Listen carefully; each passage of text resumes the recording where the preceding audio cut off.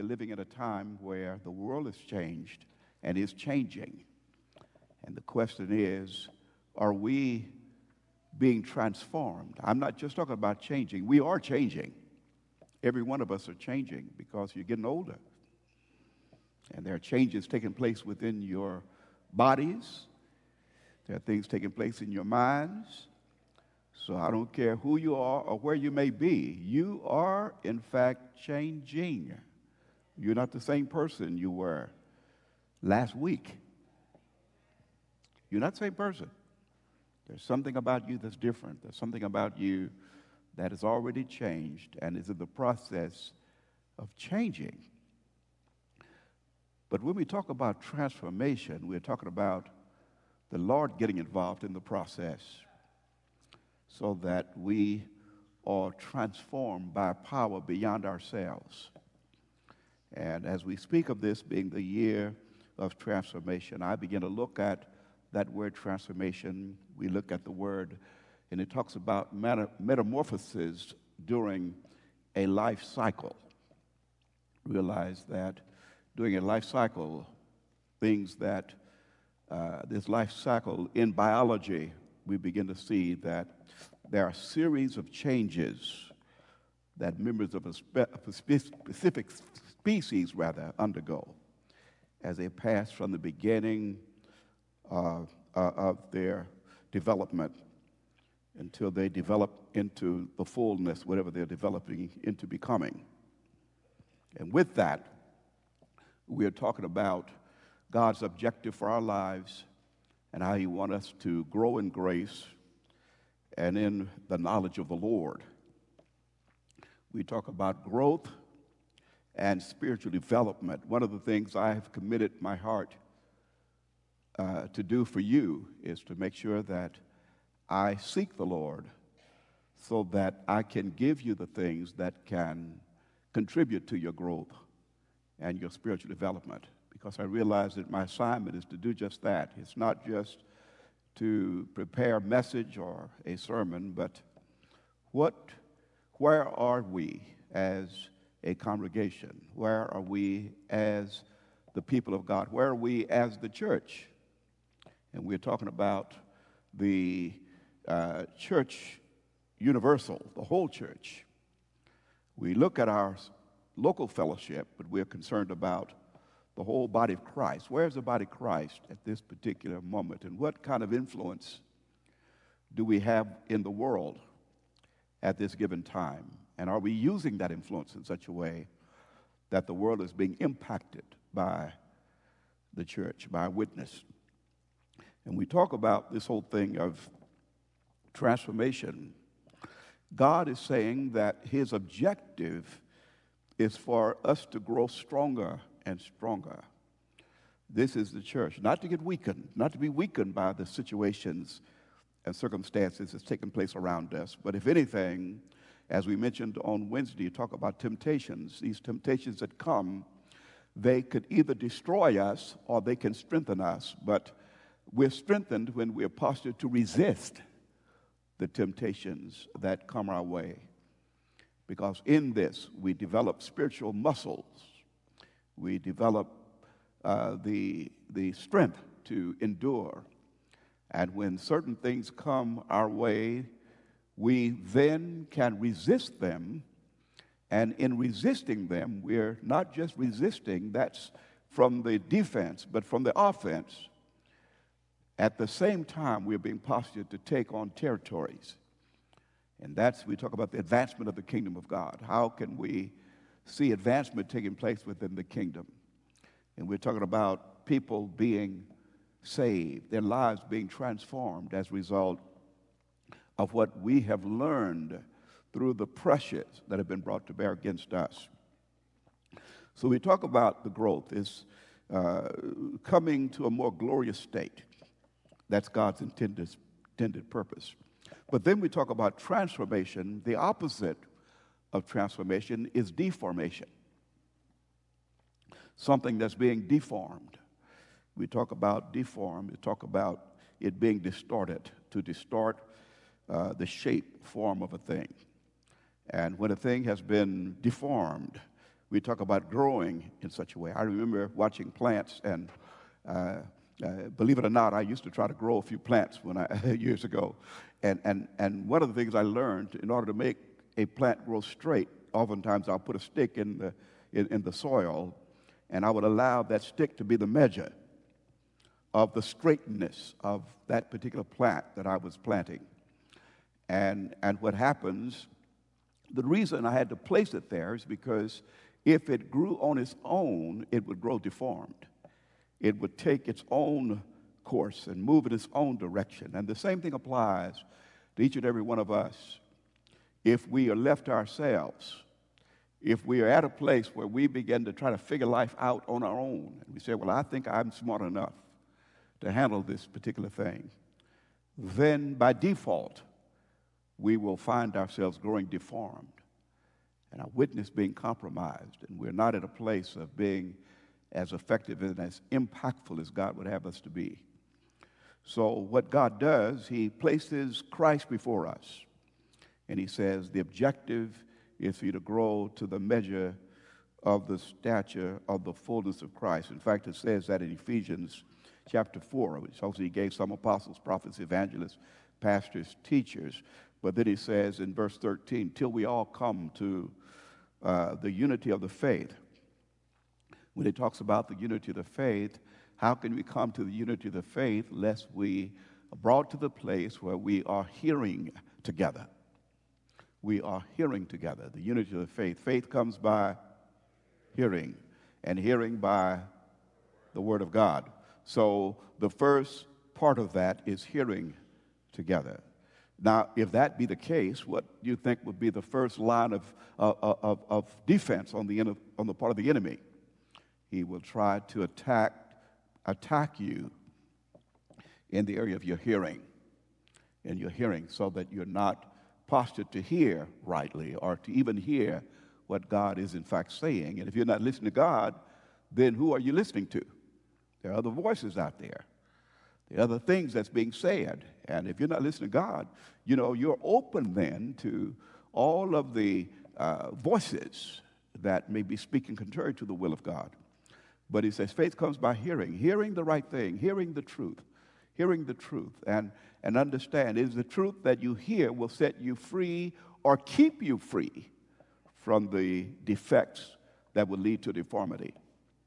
You see, because now if you're not hearing rightly and you begin to hear something else and you measure what you're hearing by what you've heard, then you see how that can cause one to move in the wrong direction because the standard has been compromised at that particular point, and that person is not positioned to grow as he or she ought to grow.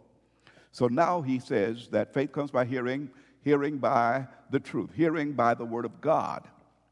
That's what faith comes. He says, but now he says that we all come to the unity of the faith. We all come to the place where we begin to hear together that we may see together. And then the Bible talks in Isaiah about how we can flow together and be enlarged. But then it says, and then we all come to the knowledge of the Son of God. You got to listen to these words very carefully. We come as a result of the unity of the faith, we come to the knowledge of the Son of God. We begin to see God as he is and not as we would like for him to be. We see him as he is and not as we would like for him to be. And understand, as I mentioned in one of the other messages, it becomes a discovery. Because God, it is a self-revelation of God. God reveals himself to us. He began to show us. He said, this is your perception of who I am. But then he introduces himself to us as I am the Lord, thy God. Let me tell you, I was the one that was there in your history, and I will be there to direct you towards your destiny. He says, I'm the Lord your God, brought you out of whatever you were in, and I am the one that is bringing you into what you ought to enter into. And my admonishment to you is don't place any other doctrine, don't place any other ideology or philosophy, and you see, and he goes all the way to say any other gods before me. Don't place anything above me. Don't look at anything as being more important than me. And by default, we mentioned deformity, then things begin to replace God. Things begin to take his place. And these are the idols that replace God. And they, in the mind of a person who has not heard the word of God, we talk about unity of faith, knowledge of the Son of God. You're not hearing. Faith comes by hearing, hearing by the word of God. If you're not hearing, here's a tragedy of it all. They start making sense to you. What you're hearing makes sense to you.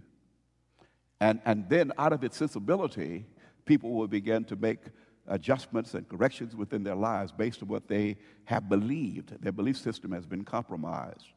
And that's a bad place to be, is when your belief system has been compromised.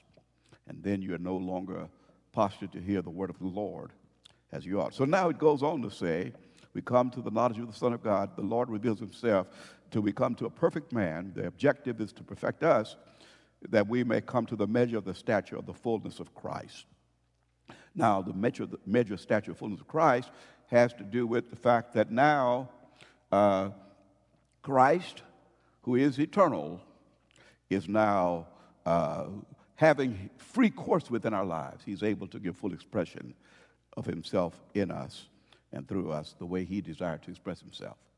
See, the Lord wanted to use so that Christ might be in the world. We mentioned early on, here's what he does. He does a work in us that he may do a work through us, and the objective is for Christ to be seen in us. So now, here's something else I want you to look at as we begin to look at what God is doing in this time of transformation. I got a whole lot to talk about in this area of transformation this year, but here's what I want you to look at. When it comes to transformation, sometimes you might not hear a specific thing addressing a specific issue. And that's where a lot of people will get off track. They say, well, what does the Bible say about this thing? What does the Bible say about that thing? What does the Bible say about another? And you said, I don't see anywhere in the Scripture where it said this is wrong. I don't see anywhere in Scripture where it says wrong. So since we don't see Scripture, where the Word has said something about it, then people say, so apparently it's okay.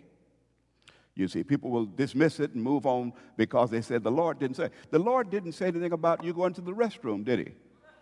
He didn't tell you what color clothes to wear. He didn't tell you what kind of dress. You see, there are many things that we must use judgments in relation to that the Word of God has not specifically addressed, but we are brought to the place of making proper judgments based upon what we have come to understand. Now, I want you to understand what I mean. This is where we mentioned the straight stick, in order for the plant to grow in the right direction, we have to be very careful that we don't get off, because our judgments don't get off, and we begin to give license to things or permitting things that we ought to take issue with. In fact, 2 Timothy chapter 1, verse 13 says, hold fast to the pattern of sound words. Now, did you hear what he's saying here? Hold fast to the very pattern of sound words. When he talks about the pattern, he says, well, this lines up with what I've come to understand. Since God has made this particular thing known to me, and I am certain that this is the direction that God has given based upon what his word has spoken, what the word has said, then I can parallel that with all the other things. You see, so the Lord doesn't have to specifically address it with scripture and verse in relation to calling out or naming a particular thing. But what happens, we can begin to look at the pattern. The pattern. You know, when the temple was built, when the tabernacle was built, it was according to pattern. According to the pattern. The Lord is very specific when it comes to pattern. He wants us to make sure that we are building with the right materials. Whatever we are constructing, whatever we're engaged in, that we are using the right materials. So what happens, I believe that what God is wanting to do in our lives, if anything, he wants us to be brought to the place as a result of hearing sound doctrine, that we'll be brought to the place of making sound judgments. Are you hearing me now?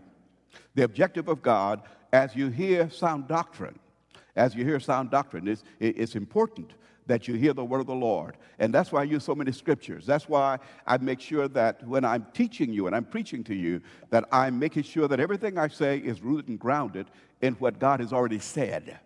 This is what God has said. In fact, that's what Jesus Christ would do. He would say, when the temptations would come his way, he would always say, it is written, that man should not live. Now, you can believe this is the word, using the word to fight the devil. He is saying, it is written that man should not live by bread alone. It is written, it is written, it is written. So our it is written is what God has already said, but we begin to use it in such a way to deal with, to parallel it with things that would align itself with sound doctrine. So now we begin to look at the practices that take place within our lives. So now the pattern of sound words, which you have heard from me. This is Paul said. These are the patterns of sound words you have heard from me. He said, but you heard it. We mentioned faith comes by hearing, hearing by the word of God. How did you hear it? You heard it in faith and love, which are in Christ Jesus. See, you heard it in faith. Now, I love what Paul was in fact saying is that you had faith in the Christ in me. That's what he's really saying in essence. He says, you had faith in, it wasn't just faith in him, because Paul spoke of his own weaknesses. He began to talk about things that I do not do, the things I would not do, I find myself doing it. He began to expose to all that read his words, his humanity. But the objective was, he said, but you still respected the Christ in me. In spite of the fact that I am yet learning, he talked about, I have not yet attained, but I want to apprehend that which I was apprehended. Neither am I perfect. He began to make it very clear that he was on a journey with the Lord in order to attain something that he had not yet attained. But yet, he says, in this particular verse, he began to let them know, he says, but yet that which you've heard from me, you put faith in it. Oh, listen to me, church. This is what, you talk about the greatest, I would say, the thing that brings more joy to my heart as a pastor is when I begin to see you taking what you have heard to heart and allowing it to govern your lives.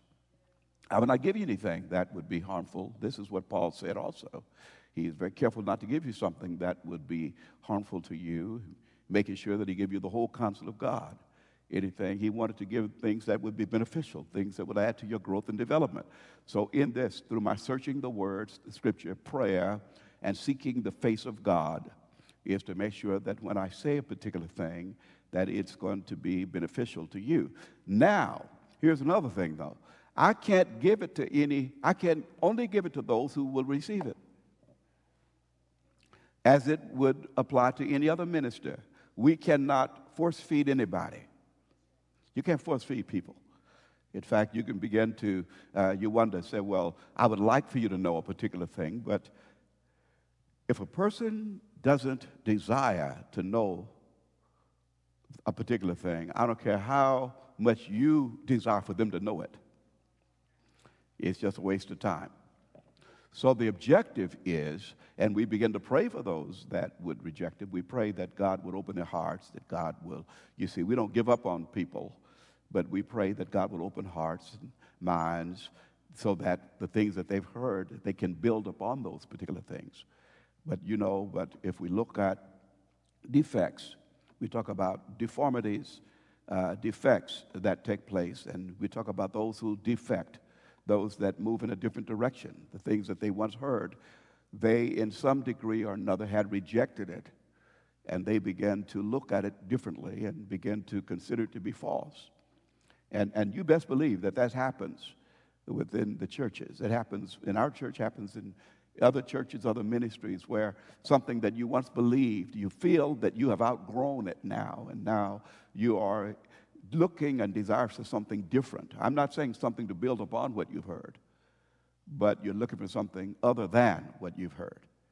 You see, coming and you're saying, well, no longer do I want to be established on this foundation, but I want another foundation to be established in my life. And that's a dangerous place to be. I want a different foundation to be established. You see, you have to be careful. See, no other foundation can be laid than that which is laid, which is Jesus Christ. We got to make sure that what you are building upon is Jesus Christ. That is a clear understanding of Christ. And that's why we preach Christ and not ourselves.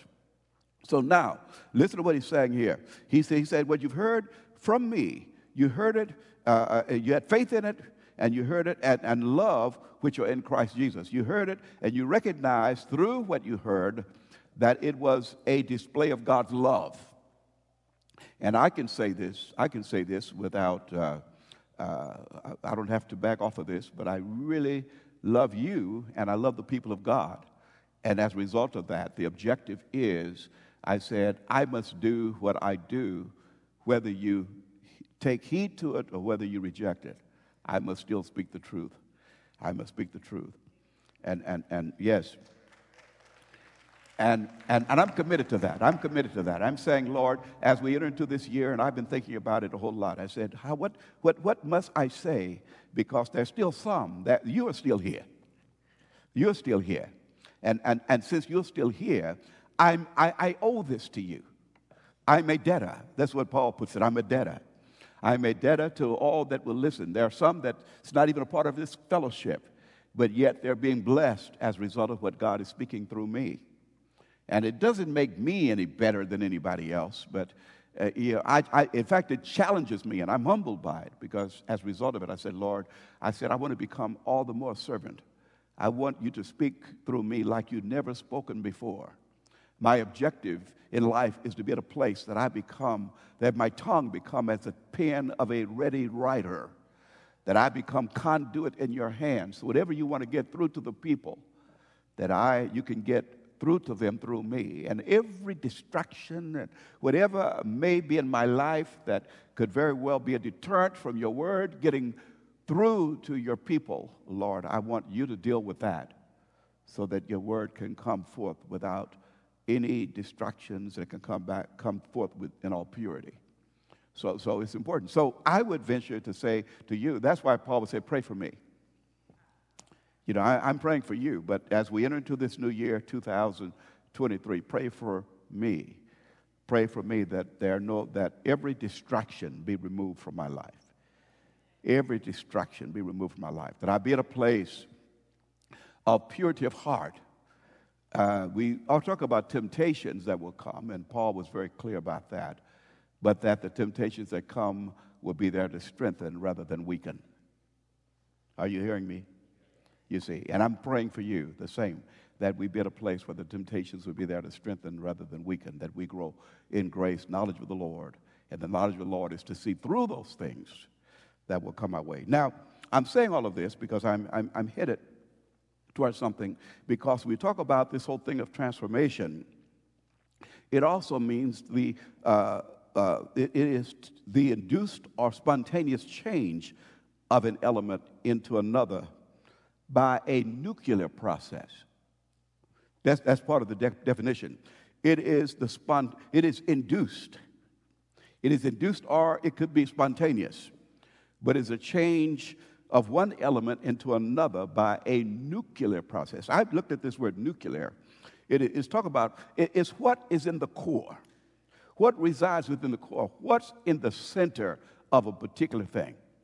That's nuclear. Nuclear. What's in the middle? What's in the center? Now, we talk about nuclear. What's in your heart? What's in your heart? What is really in your heart? And how can that heart be changed? So that as a result of what is taking place within the heart, you're doing what you're doing from the heart. The activity that's taking place in your life is taking place from the heart. Now, we are familiar with nuclear energy, aren't we? Nuclear energy. And particularly now when we talk about the war that's taking place in Ukraine, Russia attacking Ukraine, and one of the things that America, as well as other nations, are concerned about is that they do not use nuclear energy in warfare, nuclear weapons in warfare. But nuclear energy is amoral. It's not, it can be good or it can be bad. I talked about good and evil these last few days. But nuclear energy is something that we have to look at because it is the deep or underlying structure of a thing that is converted, thus affecting the surface structure. That's what it is. That's what nuclear energy is. It's deep and underlying structure of a thing. It's what's in the inside, but that's which is in the inside eventually, or in the center, eventually begins to affect the surface structure. It begins to affect what's on the outside. What's inside of you will eventually affect what's outside of you. In other words, whatever is on the inside will eventually be given expression. From the abundance, you know the scripture says, from the abundance, or out of the abundance of the heart, the nuclear, out of the nuclear heart, the mouth speaks. The nuclear, this is your center. Out of the center of your being, your mouth is engaged. Now, is that making sense? Out of the center of your being, your mouth will eventually be engaged. You might not say it right now, but understand, you may be pondering a particular thing in your heart, but you give expression through your actions and your attitude. You see that? You say, well, I didn't say anything. But there's something about the heart that will deceive you.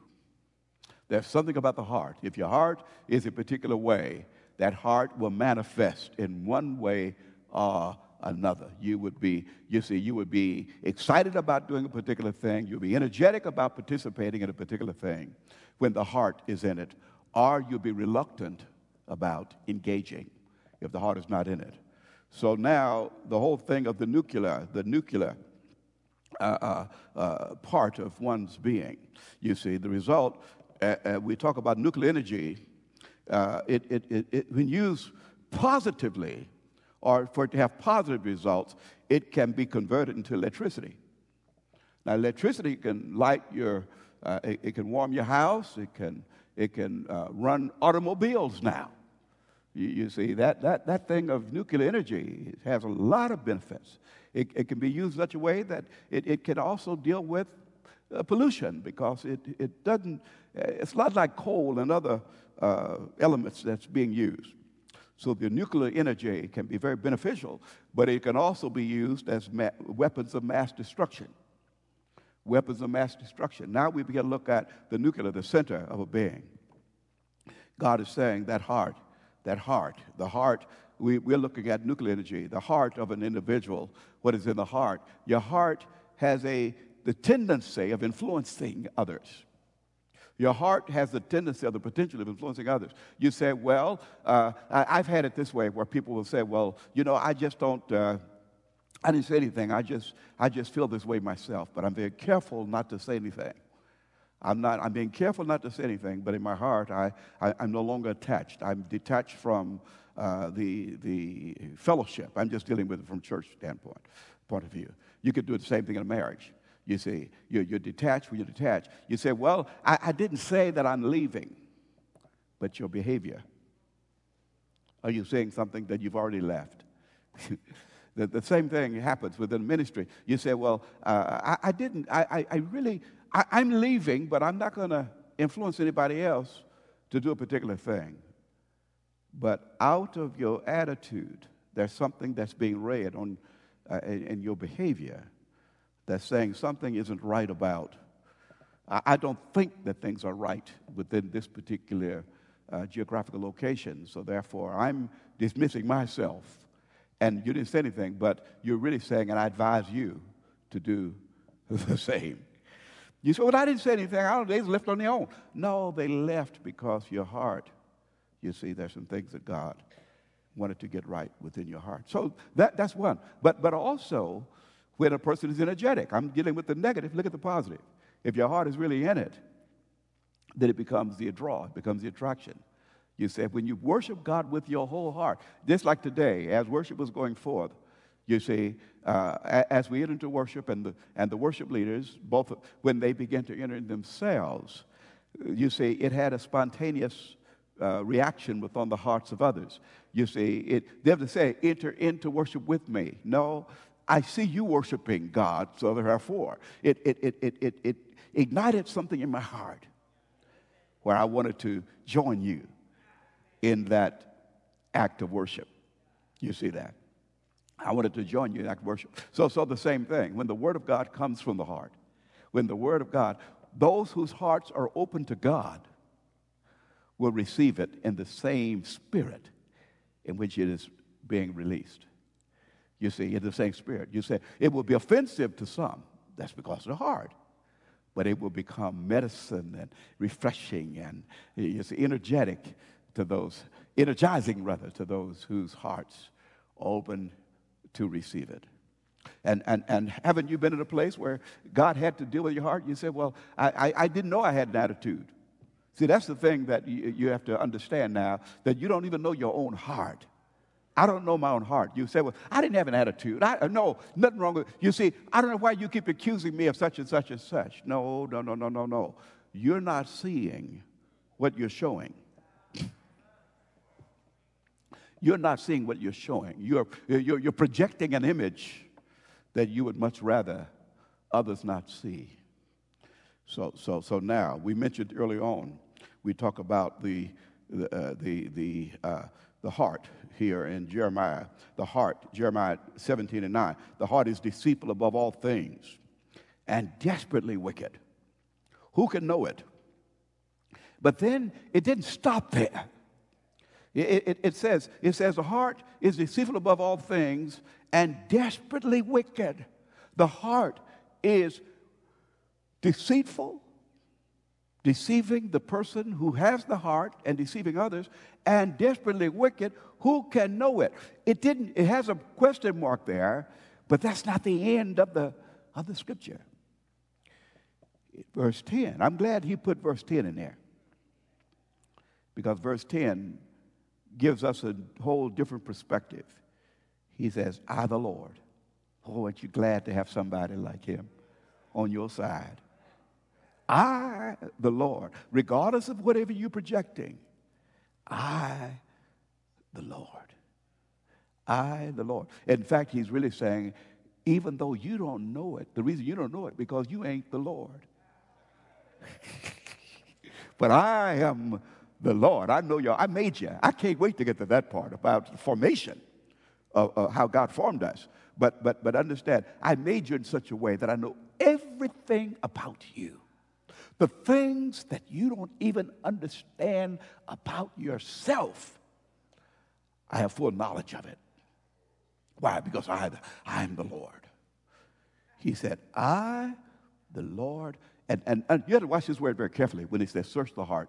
It is not saying that I explore as if I did not know.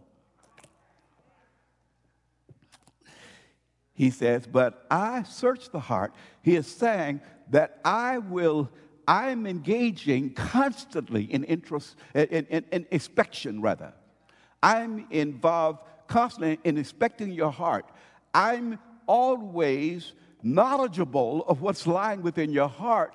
But here's the thing, if you acknowledge me, I'll let you know what I know about you. He said, you don't even know your own heart, but I'll show you what's really there. You see, there are two prayers. One is, Lord, show me your heart. Show me your heart, Lord. I want to know your heart. I want to know what's in your heart. I always say that if you really know the heart of the Lord, don't ask the Lord to show you his heart unless you're willing for your heart to be broken.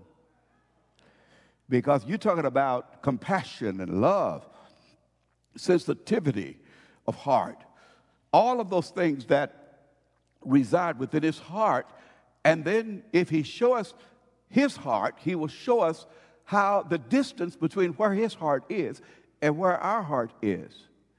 And that's when you begin to see where, I think in the book of Zechariah, when they will mourn as if they had slain or over one of their own sons, on children. He said, because when the Lord shows heart, then we begin to see our sins in a different light. He said, Lord, I didn't know it hurt you that bad. You see, that's our heart now. We judge everything based upon how we measure things. But we mentioned deformity. If the stick is not there, then you're not measuring with the right measuring rod. He says, but the Lord says, you said, Lord, show me your heart. And the Lord began to show you. He says, let me tell you what I feel about this little thing that you thought was a little of nothing.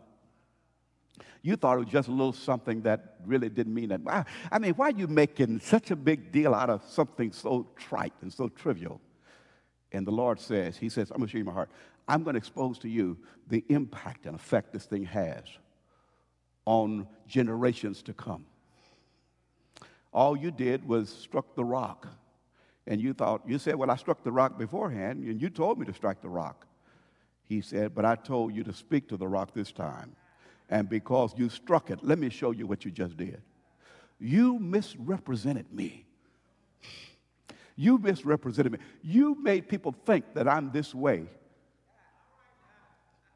And that's not the way I am. So therefore, I'm not going to allow you to enter into the promised land. Look at the scripture. So, Lord, show me your heart. Show me your heart. And then God, you see, if you want God to show you his heart and you're not willing to be changed, transformation now, then you're willing to have you talk about some psychosomatic issues. You talk about going through some issues, psychosis. And you see, because now you're at a place where you're seeing yourself without seeing the help that God has in fact provided.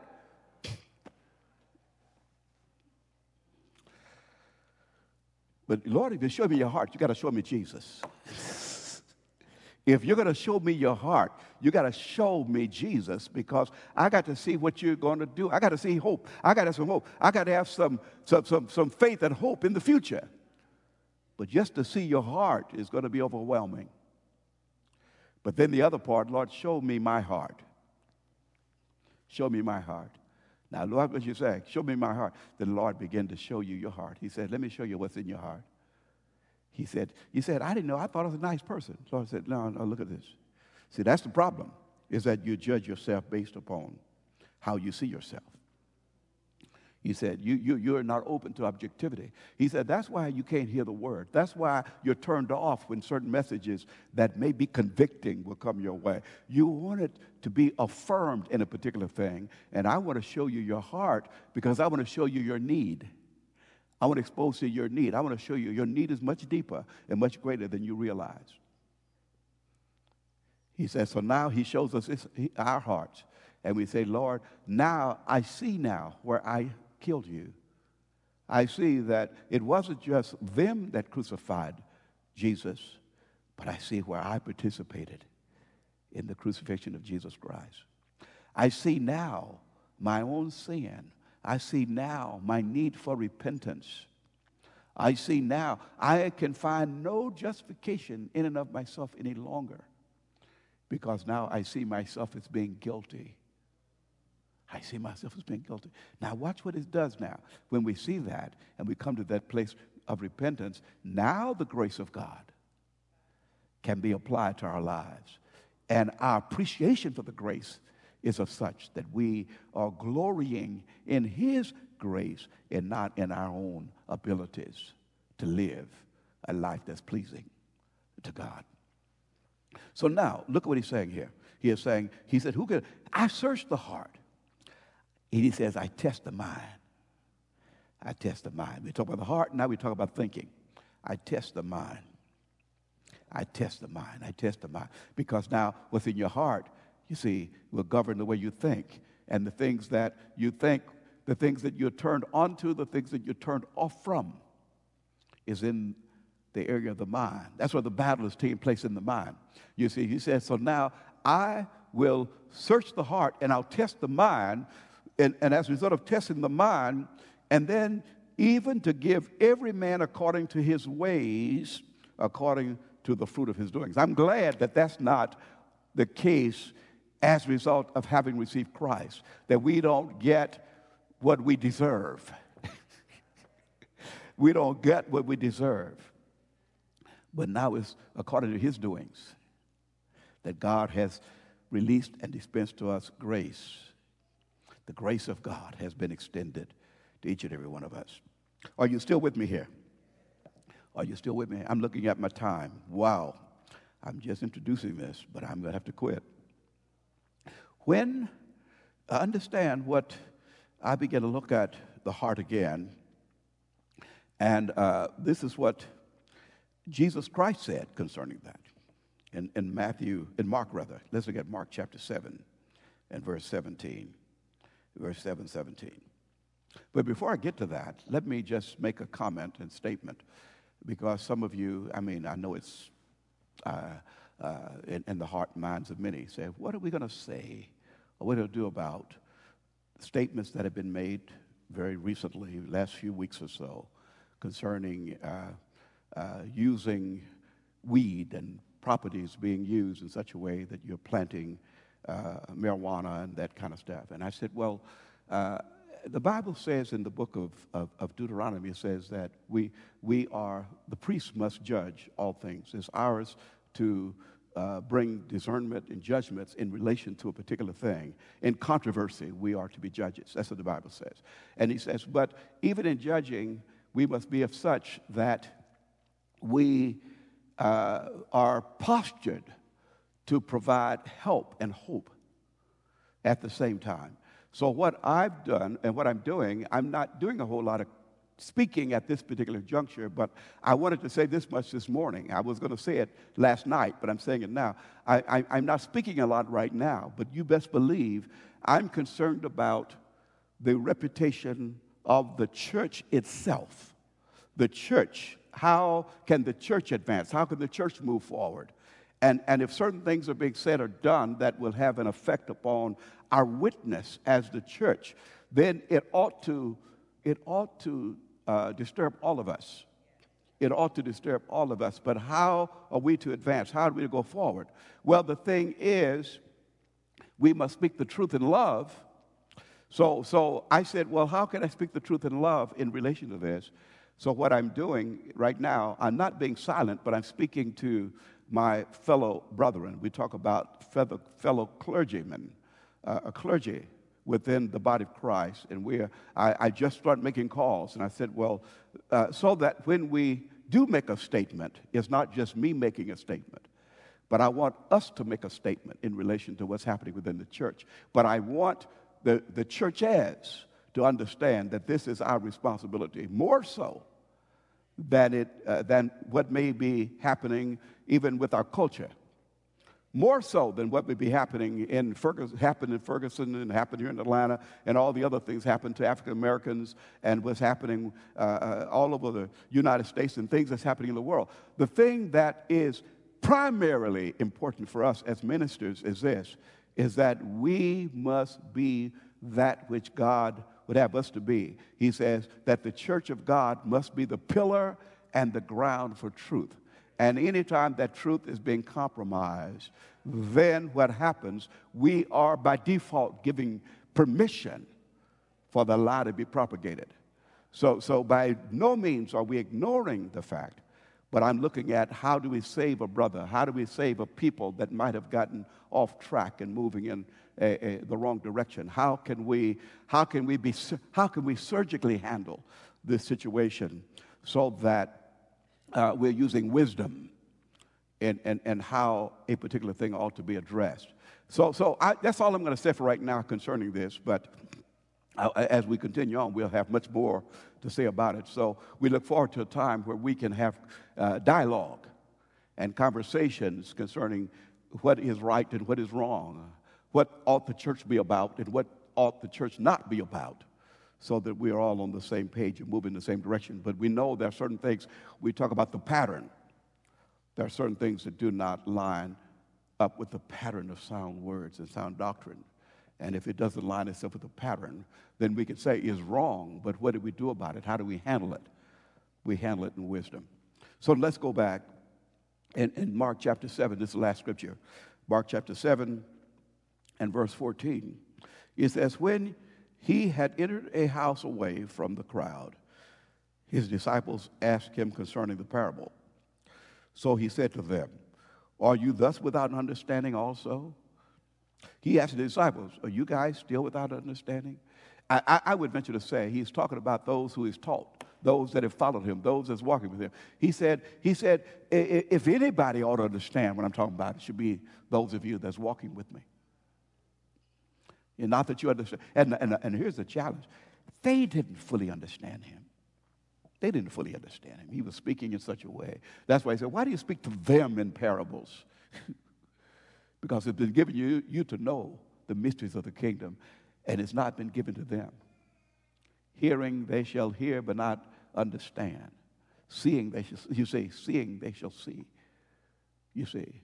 So what happens, they should not see. So what happens, even when it comes to the things of God, there are those that still will not understand. But in all thy getting, get understanding.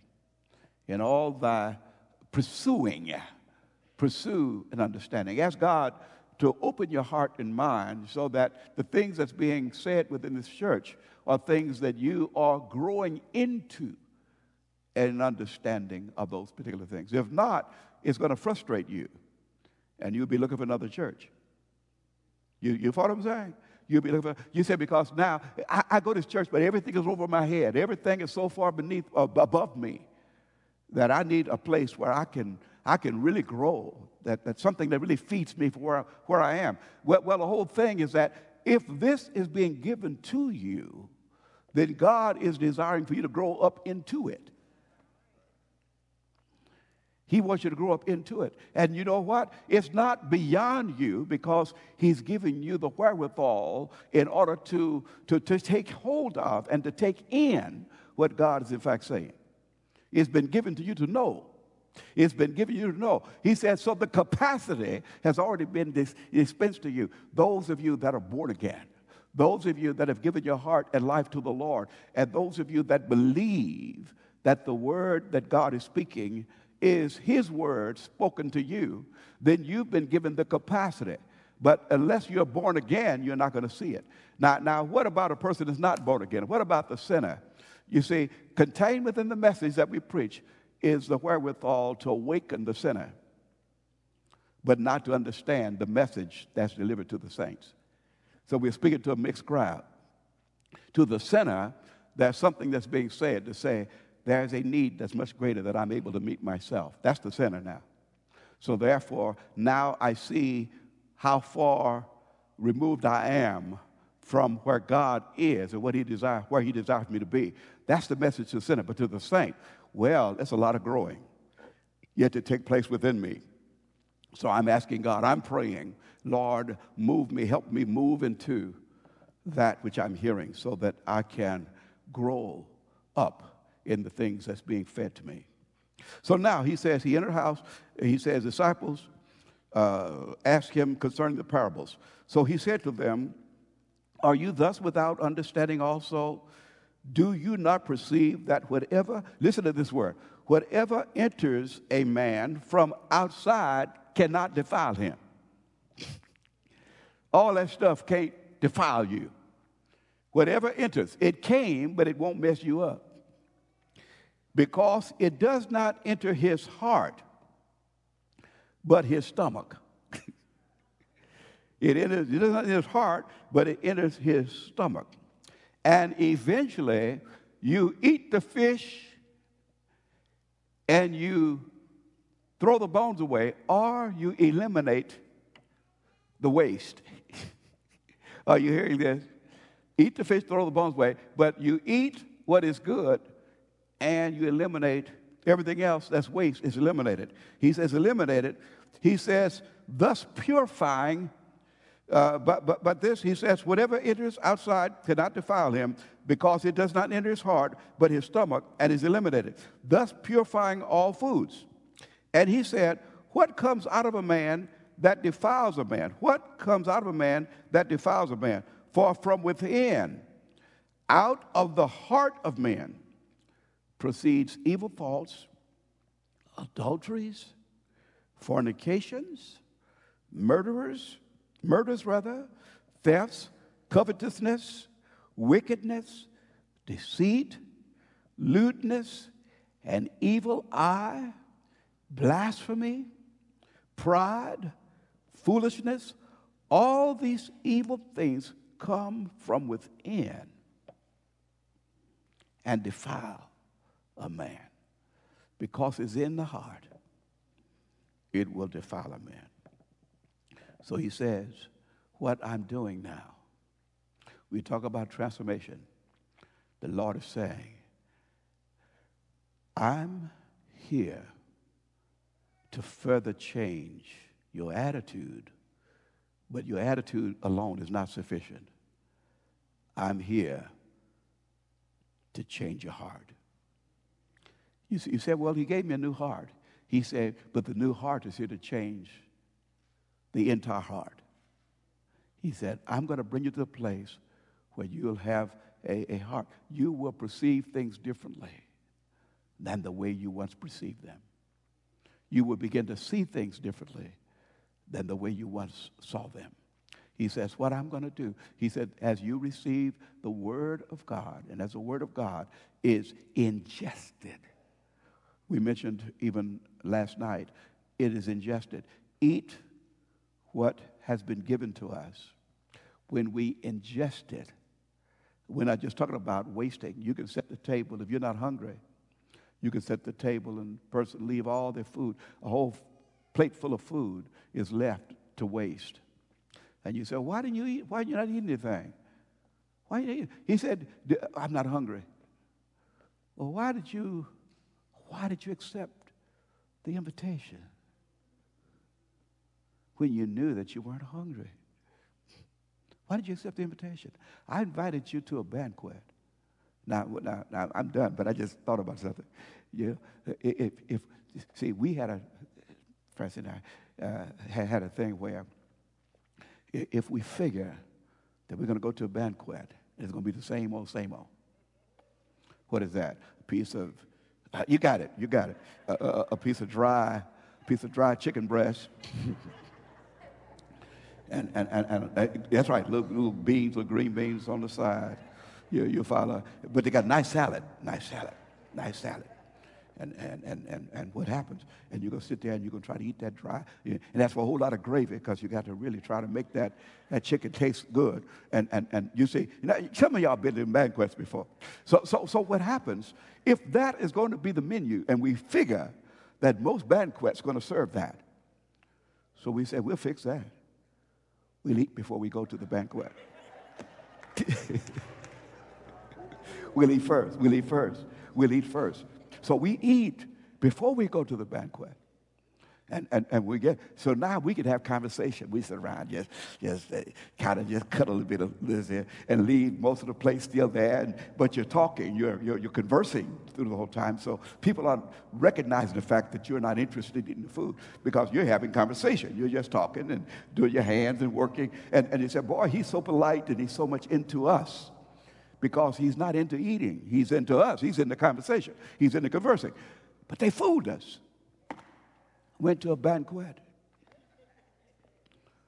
Boy, they had two kinds of meat.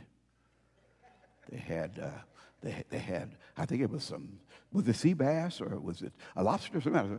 And then they had a piece of steak and all of that. And I said, oh boy, I got fooled. And I'm not hungry. I'm not hungry. I wish I could get it to go. I wish I could just get them to wrap it up so I could take it home with me because I can't waste this. This is really first class. I had no idea that they would serve this kind of food at a banquet. What kind of money was being spent? It was being sponsored by some wealthy individuals that paid top dollar to dine us. And now, what do? We overeating now because I'm going to steal. I ain't going to let this go. The point I'm making is that if you're not hungry, why accept the invitation? Why accept the invitation? But when you come to the table of the Lord, we must come to his table with an appetite.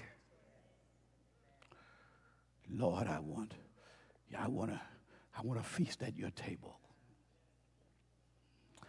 I want to eat the things that you're feeding. It may be some stuff that I'm not accustomed to. And a lot of times we look at it because we're not accustomed to it.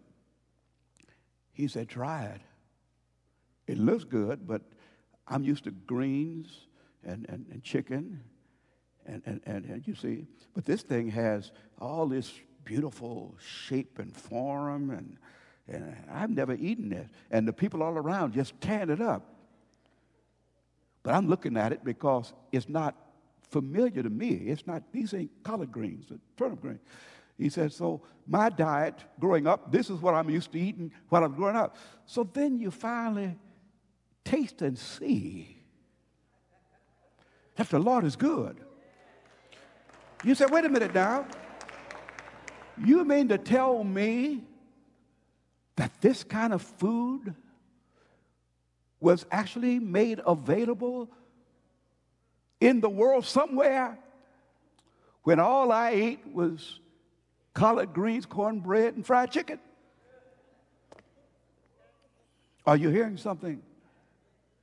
All we had to do is step out of our familiar and taste it. And then we'll say, well, give me another plate of that, whatever it is. And we want some more and more. And next thing you know, what kind of restaurant, is there a restaurant anywhere that serves this kind of food?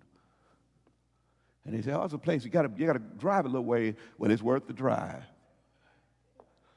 Because, man, what I ate was much better than what I had ever eaten before in my life. I'm quitting right now. So, Father, we thank you and honor you for what you're doing in our hearts and our lives as we are being transformed. And this year of the transformation, may we understand and realize the important significance of this transformation. That's how we, Lord, you're showing us how we can be set free from all of these vices that otherwise would take charge of our lives. Evil thoughts, adulteries, fornications, murders, covetousness, wickedness, lewdness, evil eye, and all those other things, Lord. We can be set free of that once we have tasted of your goodness and feasted at your table. Our whole appetite then is changed. So today, as we enter into this new year, Lord, feed us with your food. Feed us with manna from on high. Feed us till we want no more. We're hungry. We're hungry. We're not satisfied with yesterday's manna. We want today's manna. We want you to surprise us. You're the divine physician, but you're also the master chef. Things that you prepare are excellent. So feed us, Lord. Feed us, Lord. And Lord, let it show in our faces that what you're feeding us with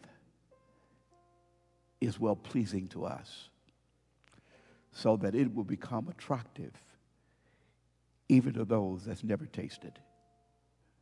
So with this, we give you the honor, the praise, and glory. In Jesus' name, amen. Amen.